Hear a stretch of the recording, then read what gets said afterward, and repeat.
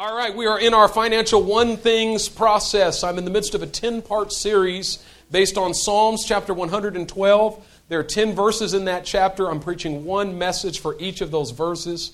Today is part 5 of this 10-part series. And if you not turn in your Bible to the book of Psalms chapter 112, verse 5, as is our custom in the week, I don't want you opening to it in your Bible or on your tablet or on your phone, because the verse is very simple. And actually what I'm believing for is that a good number of you are going to have memorized this entire chapter by the end of this 10-part series. I want you to take these verses home and meditate on them all week long. Every week when I give you these messages, I want you to meditate on these words and get them in your heart. Psalm 112 verse 5 says, "Good will come to those who are generous and lend freely, who conduct their affairs with justice." Repeat after me. Good will come to those who are generous. Good will come to those who are generous. Good will come to those who are generous and lend freely. Good will come to those who are generous and lend freely. Good will come to those who are generous and lend freely. Good will come to those who are generous and lend freely. Good will come to those who are generous and lend freely, who conduct their affairs with justice. Good will come to those who are generous and lend freely, and conduct their affairs with justice. Say it again. Good will come to those who are generous and lend freely, who conduct their affairs with justice. Say it again. Good will come to those who are generous and lend freely, who conduct their affairs with justice. Say it again. Good will come to those who are generous and lend freely, and conduct their affairs with justice. Father, I pray today in the name of the Lord Jesus Christ that you would grant us a spirit of wisdom and revelation in the knowledge of you. I pray that our eyes would be enlightened. I pray that our hearts would be encouraged. And I pray that we would possess the full riches of complete understanding, and that we would grow in the grace and knowledge of our Lord and Savior Jesus Christ. I speak blessing over this time in the name of your Son, Jesus. Amen. Amen. Good will come to those who are generous and lend freely. Good will come. You don't have to go get it, it will come. You don't have to go down to the store and put it in your cart and pay the price for it. It will simply come.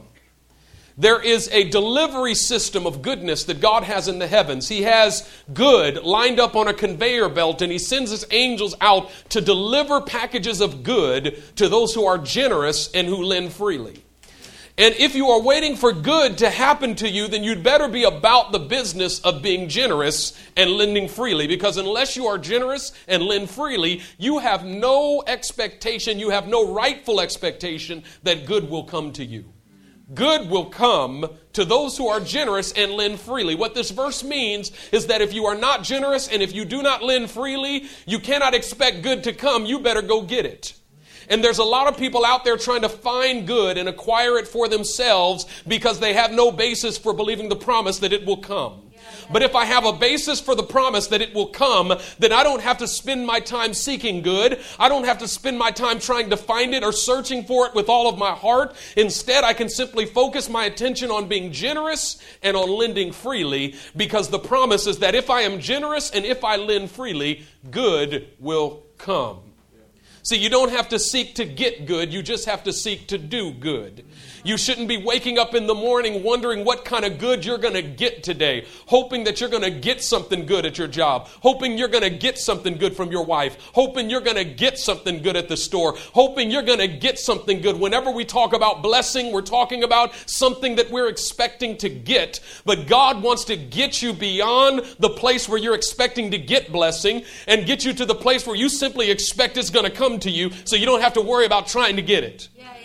Good will come to those who are generous and lend freely. You better be generous and lend freely. You better ask yourself this morning, am I generous and am I lending freely? If not, then I better get into that realm called generosity and free lending so that I can get under the spout of where the blessing comes out. Come on, somebody. Good will come to those who are generous. What is generosity? Generosity is the readiness to give more than is required or expected. It is the readiness to give more than is required or expected. If you give only what is required, if you give only what is expected, you haven't been generous. You've simply done what is required of you or done what is expected of you. You're not generous if you get a ticket and you pay it. You're not generous if you give your tithe to the Lord. That's just what's expected of you. That's just baseline. You're not generous because you pay your bills on time. You're not generous because you feed your family. Generosity means giving more than is required or expected. Giving more than is required or expected, and giving without the expectation of a return. Generosity is giving more than required or expected and giving it without the expectation of a return. Generosity is giving to others what you would rather have for yourself. It's not giving to others that which you don't want for yourself. Going through your closet and giving away a coat that you haven't worn in 6 years is not generosity. It's just collecting cobwebs in your closet, and then you go give it and you think you've done something because you gave somebody a coat. You ain't done nothing. You gave away what you don't want. Generosity is when you give away what you want. When you give away what you would rather keep for yourself, now you've begun to enter into the realm called generosity. Generosity means that you're willing to go out of your way to give that which is uncomfortable, inconvenient, and costly. That is, generous giving is out of the way giving. It is inconvenient, uncomfortable, and costly giving. Generosity is not when you drop somebody off at their house because they live on your way home. Generosity is when you take somebody to the other side of town, when you have to go in the opposite direction to take them home. Now that's generosity. When you have to reshuffle your plans to make provision for someone else, now that's generosity. When you have to reshuffle your budget to make provision for something else, now that's generosity. Generosity costs you something. It takes you into the realm of discomfort, and good will come to those who are generous. But we must underscore that the generous do not expect a return. This is the thing we got to get, and here's the paradox. Good will come to those who give lavishly without expecting to receive anything. That is, good will come to those who give without expecting good to come to them because they gave. You can expect good to come to you if you give without expecting good to come to you. It's a paradox. But we got to get it today because there's a lot of pretend giving going on in the body of Christ. You know what I'm talking about? Pretend giving? Where you tell me it's free, but you still expect something back from me? Pretend giving is when you give somebody something under the guise of freeness, but expect reciprocation. If I take you out to lunch on Tuesday and say, no, it's on me, don't worry about it, but I expect you to take me out to lunch on Wednesday, I pretended to buy you lunch. I actually loaned you lunch and expected you to pay me back with interest. It's pretend giving. It's not real giving. And the thing we got to understand, the scripture says here that the one is generous and lends freely. Good comes to the one who's generous and lends freely. Now we got to talk about lending for a second so that we understand this. According to the New Testament, according to the teaching of Jesus, there is no distinction between giving and lending. Because in Luke chapter 6 verse 34, Jesus said, if you lend to those that you expect to pay you back, what good you didn't do nothing. The Gentiles do that. He said, well, I loaned him $10,000. Does he have to pay you back? Yes, when you ain't done nothing. The Gentiles do that. But Jesus says, when you lend, don't expect it to come back to you. Meaning that whatever I lend, I just lost. And that I'm not, I see it got real quiet up in here. Oh, when the Lord touches my pocketbook, it's on. I'm not going to lend anything that I'm not willing to lose. And if I lent it, I just lost it. You following me? Now, in the body of Christ, we got to juxtapose that against Romans 13:8, which says, let no debt remain outstanding except the continuing debt to love one another. If every believer in the body of Christ lends without expecting a return, and everybody who borrows expects to return it immediately, we're not going to have any problems.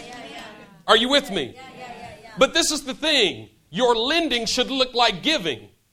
But for many in the body of Christ, your giving looks like lending. Your giving shouldn't look like lending. Your lending should look like giving. Meaning, even when you lend, it should be free.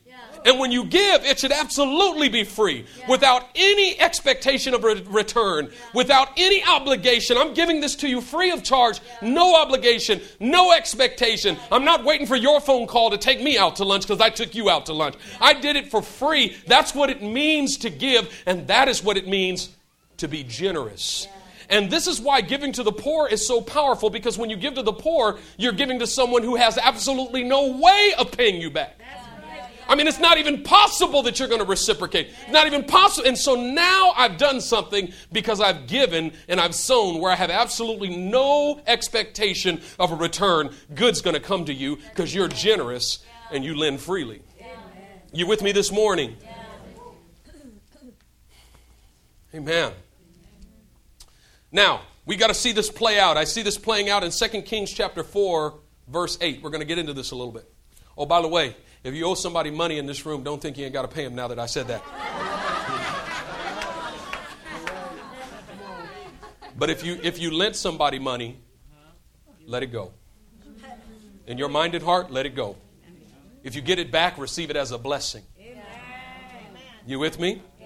And next time, don't lend it if you're not able to lose it. If you can't lose it, don't lend it. But once you lend it, you lost it. And receive that with joy. Be a cheerful giver. You with me? There's that verse in Proverbs. This is the thing. I need to spend another minute here before I go on. You got to get this. There's that verse in Proverbs. I believe it is Proverbs chapter 22, verse 7, that says the lender is slave to the borrower. No, the borrower is slave to the lender. The borrower is slave to the lender. When you practice pretend giving, you just made somebody your slave and they never even asked to be. You just enslaved them with expectation of a return. Wow. And you go out to lunch sometimes. No, let me take it. No, let me do it. Oh, no, I'll do it. You know those kinds of folks? Yeah. I love those kinds of folks. I go to lunch with you every week. Oh, no. You know what I don't get? Honestly, I'm just going to tell you. I don't get going Dutch. I don't get it. In the kingdom of God, I mean, when I'm sitting at lunch with you, it's an opportunity for generosity. Yeah. Why would I pay mine and you pay yours and we walk away, neither of us taking the opportunity to be generous to one another? I mean, you got to take that opportunity to be generous. Now, I mean, if there's a party of 15 or more, you know what I mean? We're going to have to go Dutch. Y'all going to have to get your own. But you know what? Every once in a blue moon, when I feel like a baller, I'll pay for a big group like that. Just because I want to do it. I wish I could do it more. When we're talking about generosity is the crown of financial freedom. Financial freedom is the power of generosity. The worst part of financial bondage, the worst part of indebtedness and brokenness is that I have lost the power of generosity.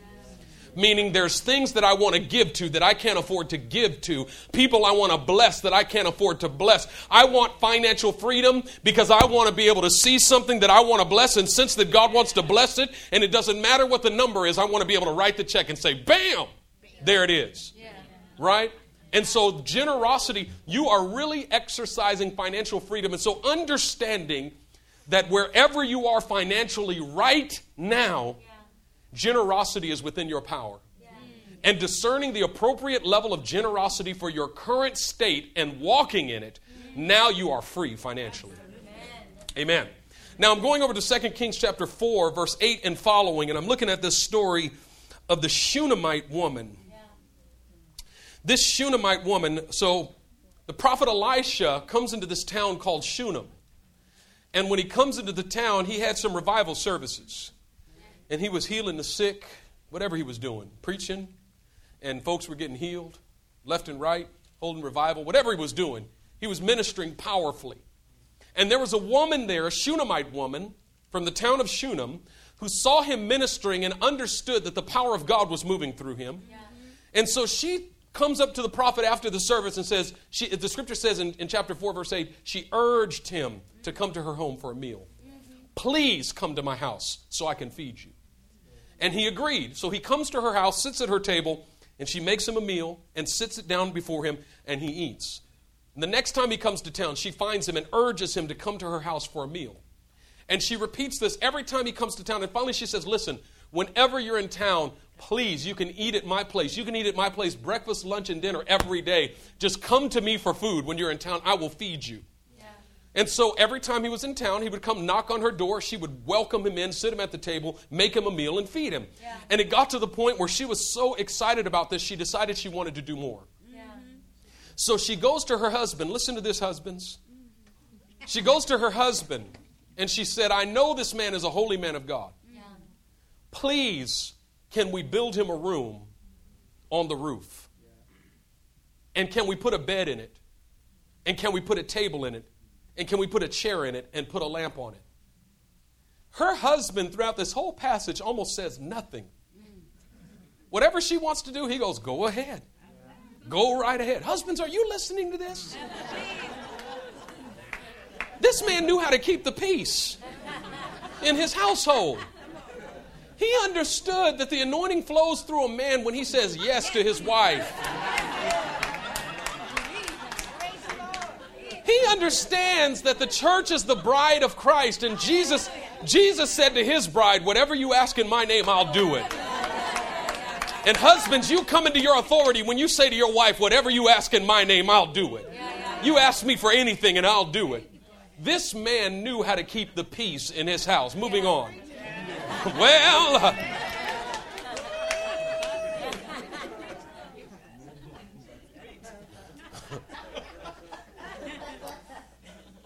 she says, can we build him a house on the roof? Yeah.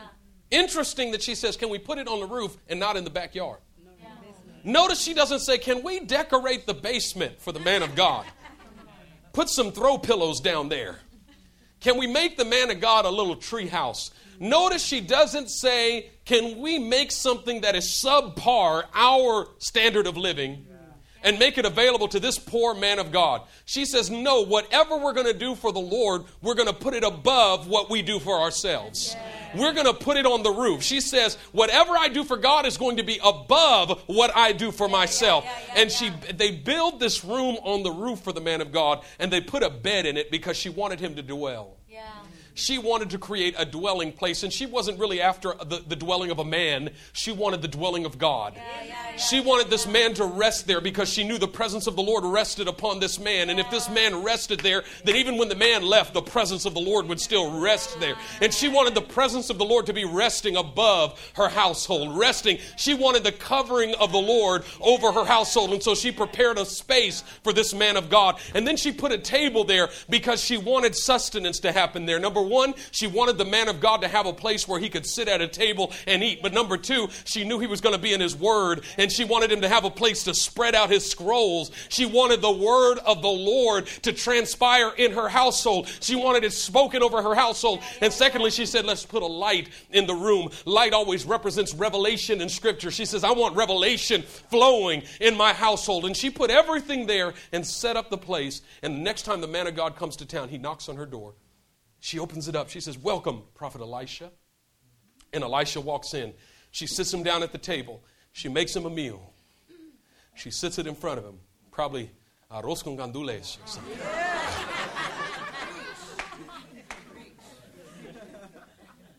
Or maybe some lumpia. I don't know what it was. Probably more like falafel or something. But whatever it was good. I mean, she obviously was a good cook. He kept coming back. Yeah. If he didn't knock on her door anymore, he's like, what are these burnt offerings? Do not worship me. I like my steak medium well. No idolatry in my house. When he finishes eating, she says, come with me. I got to show you something. And she takes him up the stairs, and she opens the door. She says, this room is for you. He says, what do you mean this room's for me? He says, this room is yours. Nobody else is going to dwell here. Nobody else is going to rest here. It's set aside for you. When you come to town, please use this room here. Yeah. Oh, he must have been blown away by that act of generosity. He says, wow. She says, I don't want you staying in these seedy hotels when you come to town. Come stay in my house. And he said, does your husband know about this? So my husband built this.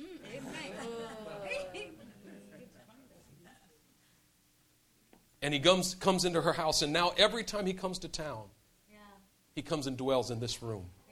And one day the prophet Elisha is relaxing on the bed in the afternoon, and he starts to think about the way this woman has blessed him again and again and again and again. How she keeps on giving without expecting anything in return.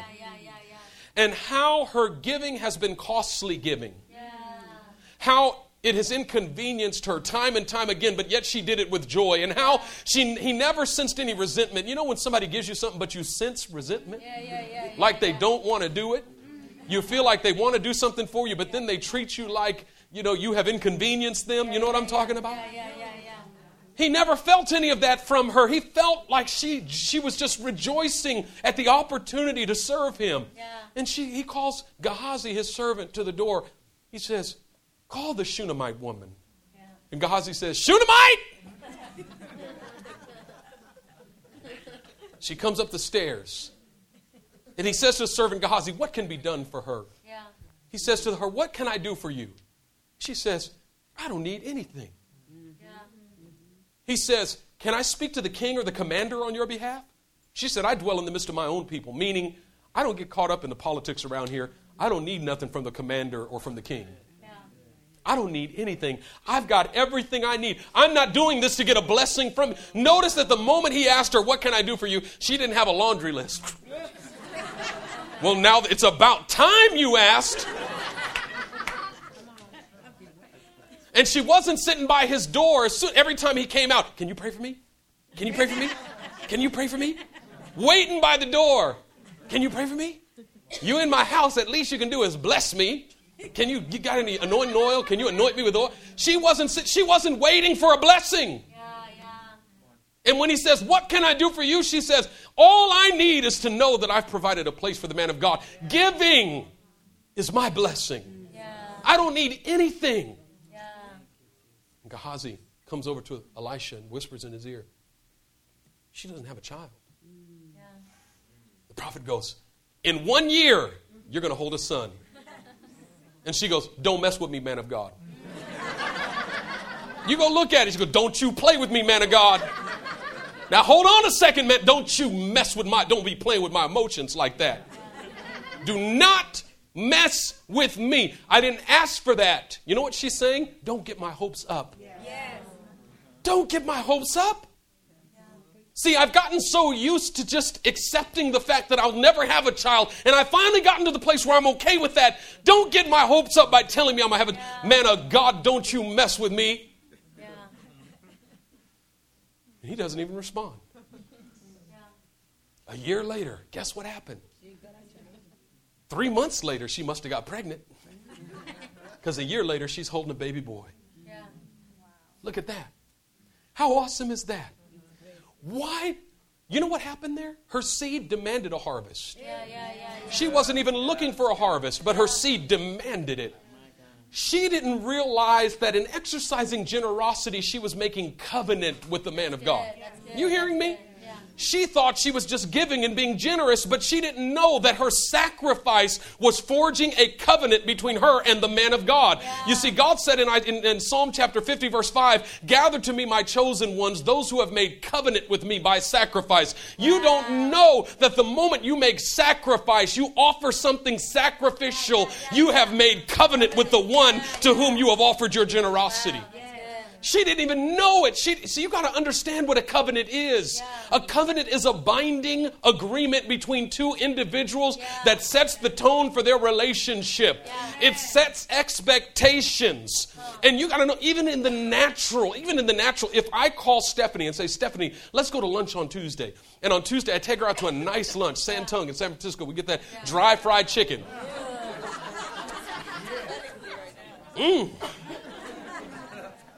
And then I pay for it and I say, have a good day. And she goes, oh, thank you so much. I feel so blessed. And a week later, I call her back and say, let's go to lunch. And then I take her to someplace else, like Shandong in downtown Oakland, right? And we have some Chinese food there. And then I pay for it. She goes, oh, thank you so much. I say, oh, no problem.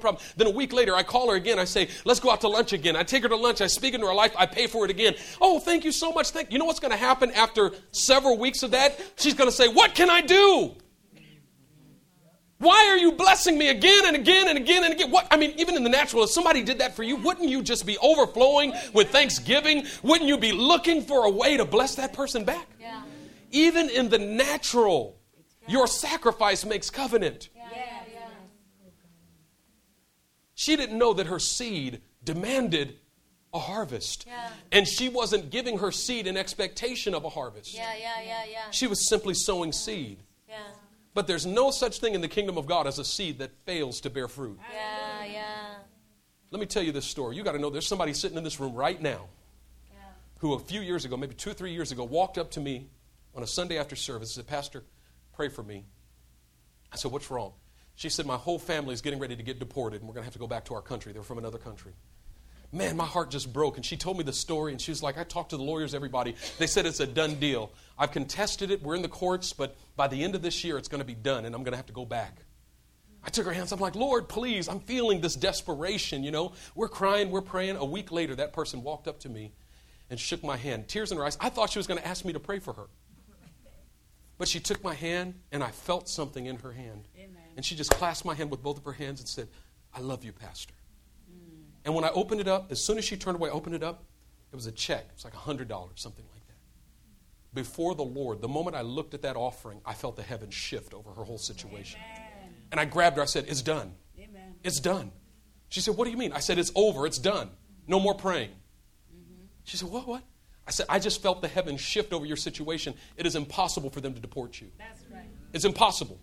It's not possible that they would deport you. No more praying. It's done. She said, amen, amen, amen. About 4 or 5 months later, I come out of my office on a Thursday night before service, and she's sitting in the hallway, and she's kind of trembling and crying. And I thought, oh, no.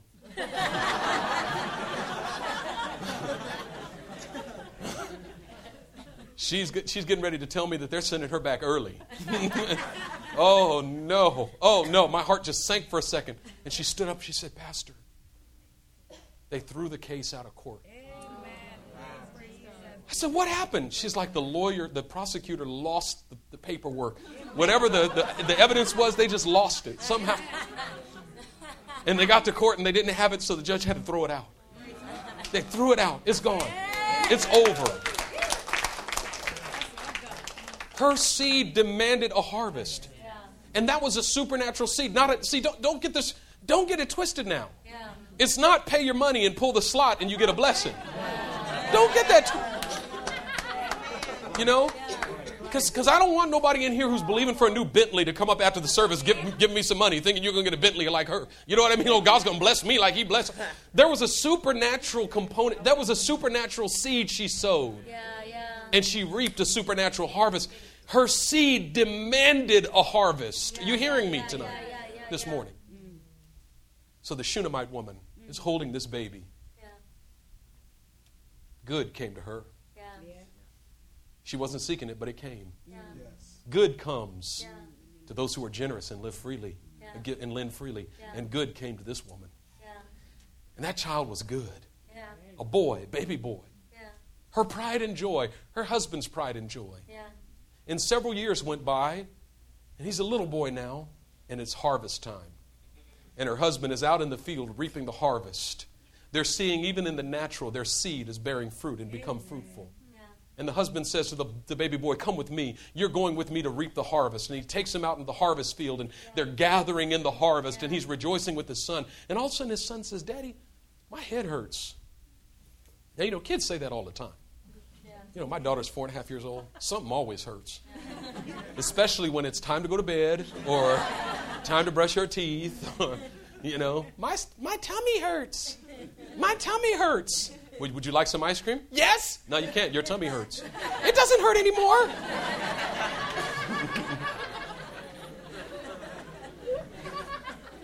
So the daddy said, he called one of the servants. He said, come here. Picks up his son. He goes, take him to his mother. So the servant runs into the house, puts the boy on his mother's knees. And she's sitting there holding her baby. And he kept saying, my head hurts. My head hurts. My head hurts. And the pain got worse and worse and worse until the boy lost consciousness. And the scripture says that he sat on her knees until noon and then died. The blessing of the Lord died right in her arms. The promise of God that she had always longed for but couldn't even find the gumption to ask for, died right in her arms. You know, many of you have been in that place where something that God gave you died right before your arms, right before your eyes. Many of you have been in that place where God blessed you with something and it died in your arms. And when God blesses you with something, there's absolutely no expectation that it could ever die. When God supernaturally intervenes in your life and blesses you with something, you just tend to believe that it's indestructible. Yeah. This thing can't die. God gave me this. Yeah. But yet it died. Yeah. How is that possible? Yeah. But the question is, what do you do when the blessing of God dies in your arms? I'm telling you today, when the blessing of God dies in your arms, you better have a room that belongs to God in your house. This woman didn't fear because she knew she had a room in her house that belonged to God. And she took that dead baby boy and marched up the stairs and into that room and laid him on the bed of the prophet. She said, this used to be the prophet's bed. Now that's my boy's bed. And it says she went out of the room and closed the door behind her. You know what she was saying? God, this is your problem. I didn't ask for this, but once you gave it to me, I made a decision that I'm not going to lose it. I wasn't looking for it, but now that you gave it to me, I've just decided that I'm not going to lose it. See, so many of us, we think the opposite way. Before you get blessed, you're crying out for the blessing, but then when you lose it and it dies in your arms, you go, oh, well, the Lord gives and the Lord takes away. This woman was the opposite. She didn't ask for it before she got it, but once she got it, she says, I'm holding on to this. This thing is not going to die. I'm not going to stand for it. What God gave me, I'm going to keep it. Watch this. She goes out the field to her husband. Their son is dead on the bed upstairs. She gets her composure together. No tears in her eyes. Goes out to her husband. She goes, hey, baby, send me a servant with the donkey. I got to go visit the prophet. Husband goes, why are you going to visit the prophet? It's not the time to go visit the prophet. There's no church tonight. She goes, don't worry about it. It is well. It's well. It's all good.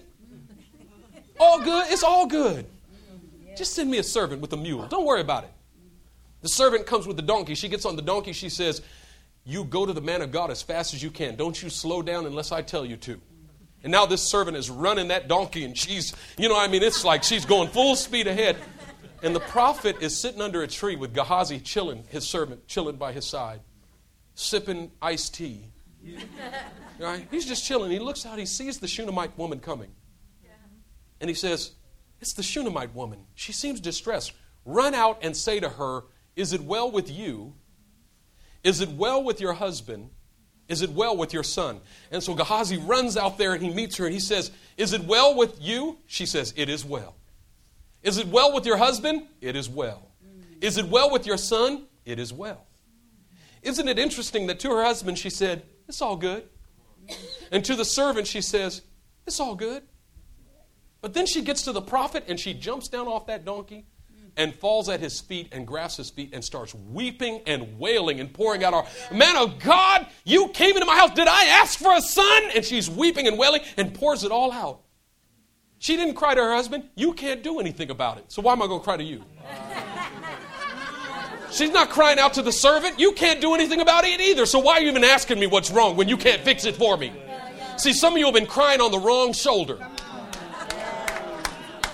I mean, you're crying to everybody. Anybody who will give you 5 minutes, you'll pour out your heart and tell them all about your problems. But you won't spend 5 minutes in the presence of the Lord telling him what's wrong. The Bible says to cast all your cares and sorrows on him. He cares for you. I'm not telling you my problems anymore. And don't get me wrong, it's not about isolation. It's about understanding that when I pour out my heart, I'm pouring it out to the one who can actually do something about it. She says to her husband, I didn't make covenant with you over this. And she says to the servant, I didn't make covenant with you over this. She goes to the prophet and said, this is your problem. I made covenant with you over this. You got to learn to come before God and say, this is your problem, God. And the prophet says, Gehazi, take my staff and run to the home and lay it on the face of the boy. And she says, that's not good enough, prophet. No, you're coming to my house. You're coming yourself. You're not sending a servant. You're not sending your word. You're not sending your staff. Because I didn't give to your servant or your staff. I gave to you.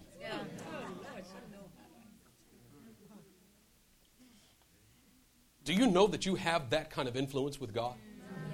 When you come to the point where you say, God, you're going to have to deal with this. I'm not asking you to send an angel. There's this whole thing about the angels now. Everybody's calling on the angels and believing angels to... No. Listen, I'm calling on the name of the Lord. Lord, you come yourself. Rend the heavens and come down. Let the nations quake. Let the mountains tremble in your presence. God, let God arise and let his enemies be scattered. Let those who hate him turn and run away from his presence. I'm talking about the coming of the Lord. There's some situations that require the Lord himself. I say, God, I know it's not the end of the age, but I need you to intervene right now. And when the prophet saw he wasn't getting out of this, he got up and went with her. You know why he got up and went with her? Because her seed was still making a demand of him. She followed him all the way to the house. He went up into the room. He opened the door. He saw the boy laying there dead. He closed the door behind him. And the scripture says that he began pacing, and calling on the name of the Lord. He's pacing, he's walking, and crying out and praying. Let me ask you a question. If you get sick and you go to the hospital and some ill befalls you, is there anybody in your life that you've been generous enough that they're going to be pacing and praying for you?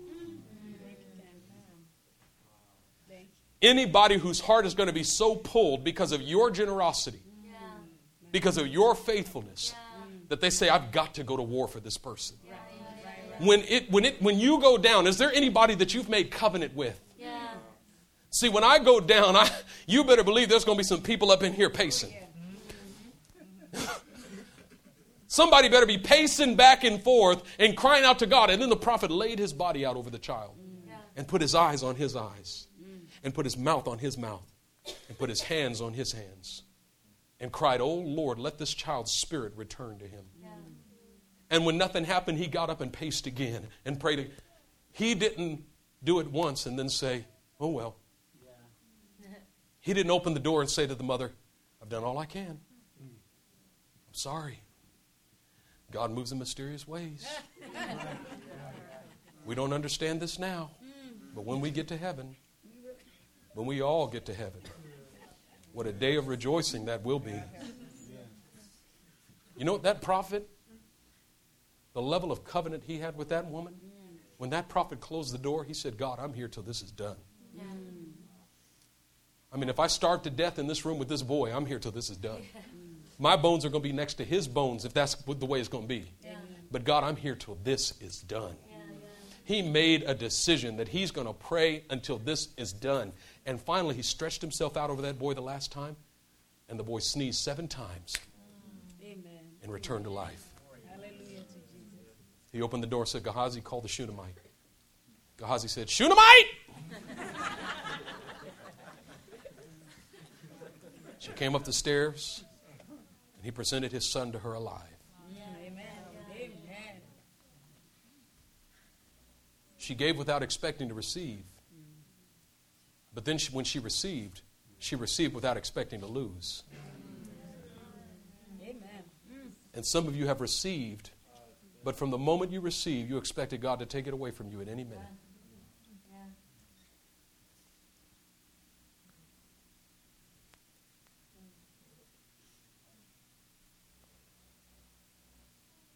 Some of you are here in this room this morning. You've been struggling with the generosity piece. Because you came into this house this morning after you have given and given and given and given, and you can think of 5 people in your head right now that you've given to and given to and given to who never reciprocated and gave you back.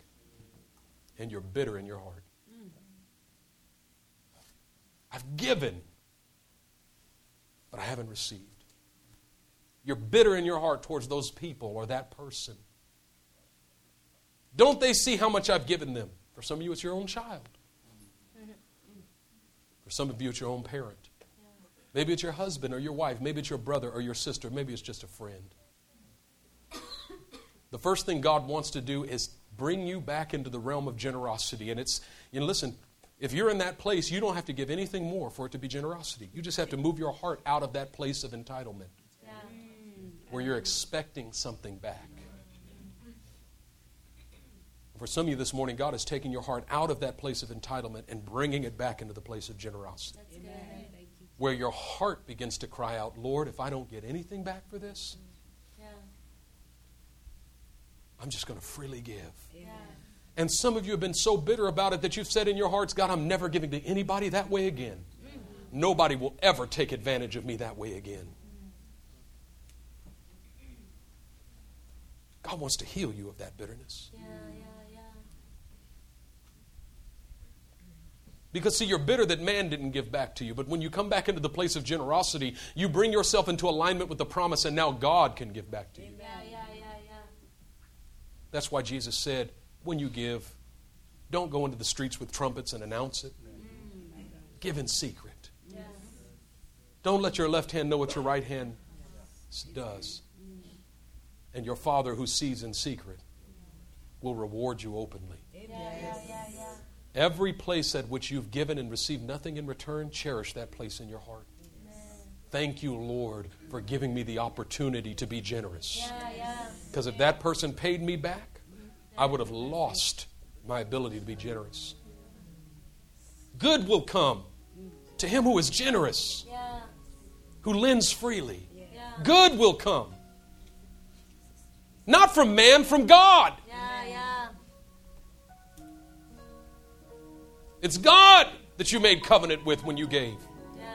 You were serving the Lord Christ, not man. Even if you were serving man, you were serving man on behalf of God. So I'm serving God. God, I'm going to serve you by serving my wife. Some of you are bitter towards your spouse because you say, as much as I do for her, she doesn't do anything back for me. Let that go from your heart right now. And serve the Lord. Let it go. That's what Paul said when he said, whatever's to my profit, I count loss. I lost it. And some of you are here and you just feel that people in your heart owe you. They owe me. They owe me. You got to release them right now. You got to release them. You got to release. You're holding captives in your heart.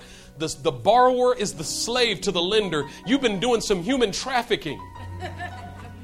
Because you're holding slaves captive in your own heart and in your own mind. You're holding them as slaves. I'm not letting you go until you pay me back.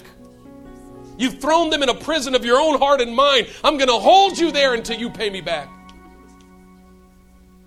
Some of you are here today. You're holding your own parent, your father, your mother captive for what they owed you from when you were a little girl or a little boy. You got to open that prison door and let those captives go free. And you know what it's called? Forgiveness. Forgiveness. See, when we're talking about monetary generosity, we're talking about a financial form of forgiveness. Meaning in the natural, you owe me a debt, but I forgive you your debts. That's what Jesus taught us to pray. Forgive us our debts as we forgive our debtors.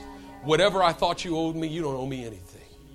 It's all under the blood of Christ because He paid for my debts and He paid for your debts. So how can I hold a debt against you? It's called forgiveness. And forgiveness is the most difficult thing in the world for us to do. And you know what? In fact, forgiveness is impossible. It's impossible. Some of you are in financial debt because of your unforgiveness in your heart.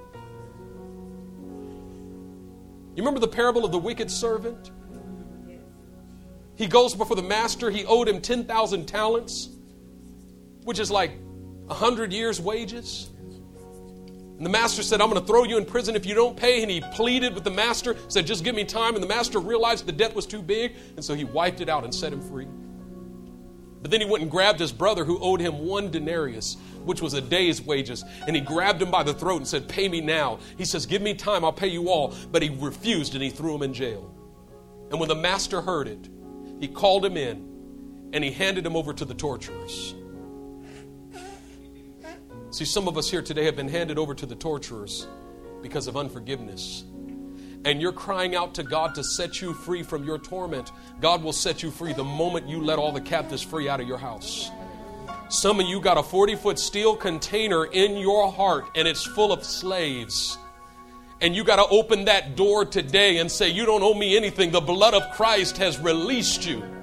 The blood of Christ has spoken. You are forgiven. You are forgiven. And you know what? You can't do it by your own power, but the power of the Holy Spirit is able to do it. And when you come to that place where you don't have the power to forgive on your own, you got to do what Jesus did. Because when Jesus was on the cross, he was in so much physical pain that he couldn't forgive by his own power. So he said, Father, forgive them. He didn't say, Father, I forgive them. He said, Father, forgive them. You know what he was saying? Father, will you forgive them for me? I can't find the power in me to forgive them, but Father, you forgive them. They don't know what they're doing. You need to pray that prayer over everyone that you're holding captive in your heart tonight, this morning. Father, forgive them. They didn't know what they were doing. Open that prison doors. You know, you want to talk about the anointing? The Spirit of the Lord is upon me because the Lord has anointed me to open prison doors for those in chains of darkness. You got to open prison doors for those who are in chains in your own heart today and let those captives go free. Let them go. Bow your heads today. Generosity. Generosity is the power of freedom, the power to release every captive. The moment I give it, I forgive it. Give and forgive. I gave you my time, but you took it and spit it out on the side of the road. So you wasted my time. Well, I give it and I forgive it. It wasn't a waste, it's generosity. The Lord will reward. The power of generosity. Forgive. We forgive our debtors. We forgive our debtors. God wants to bring you back into the realm of generosity right now. Father, in the name of the Lord Jesus Christ, let your Holy Spirit fall heavy on every heart and every mind and release the power of supernatural forgiveness, the release of captives. Hallelujah. Hallelujah. Hallelujah. The release of captives. The release of captives. I want you to begin to call out those names with your mouth and say, Father, forgive them. Name them. Father, forgive them. Father, forgive them. If you can't name them because they're sitting in the row with you, just say, Father, forgive them. Father, forgive them. They didn't know what they were doing. Come on, release your captives today. Don't participate in this human trafficking. You got more slaves in your heart than they got in the world. Release them today. Set them free. To set the captives free. Set at liberty those who are bound. You're going to liberate yourself today. The power of forgiveness liberates you. Unforgiveness is like drinking poison and expecting the other person to die. You're only poisoning you. Good comes to those who are generous and lend freely, who conduct their affairs with justice. Father, I just speak your blessing over each one.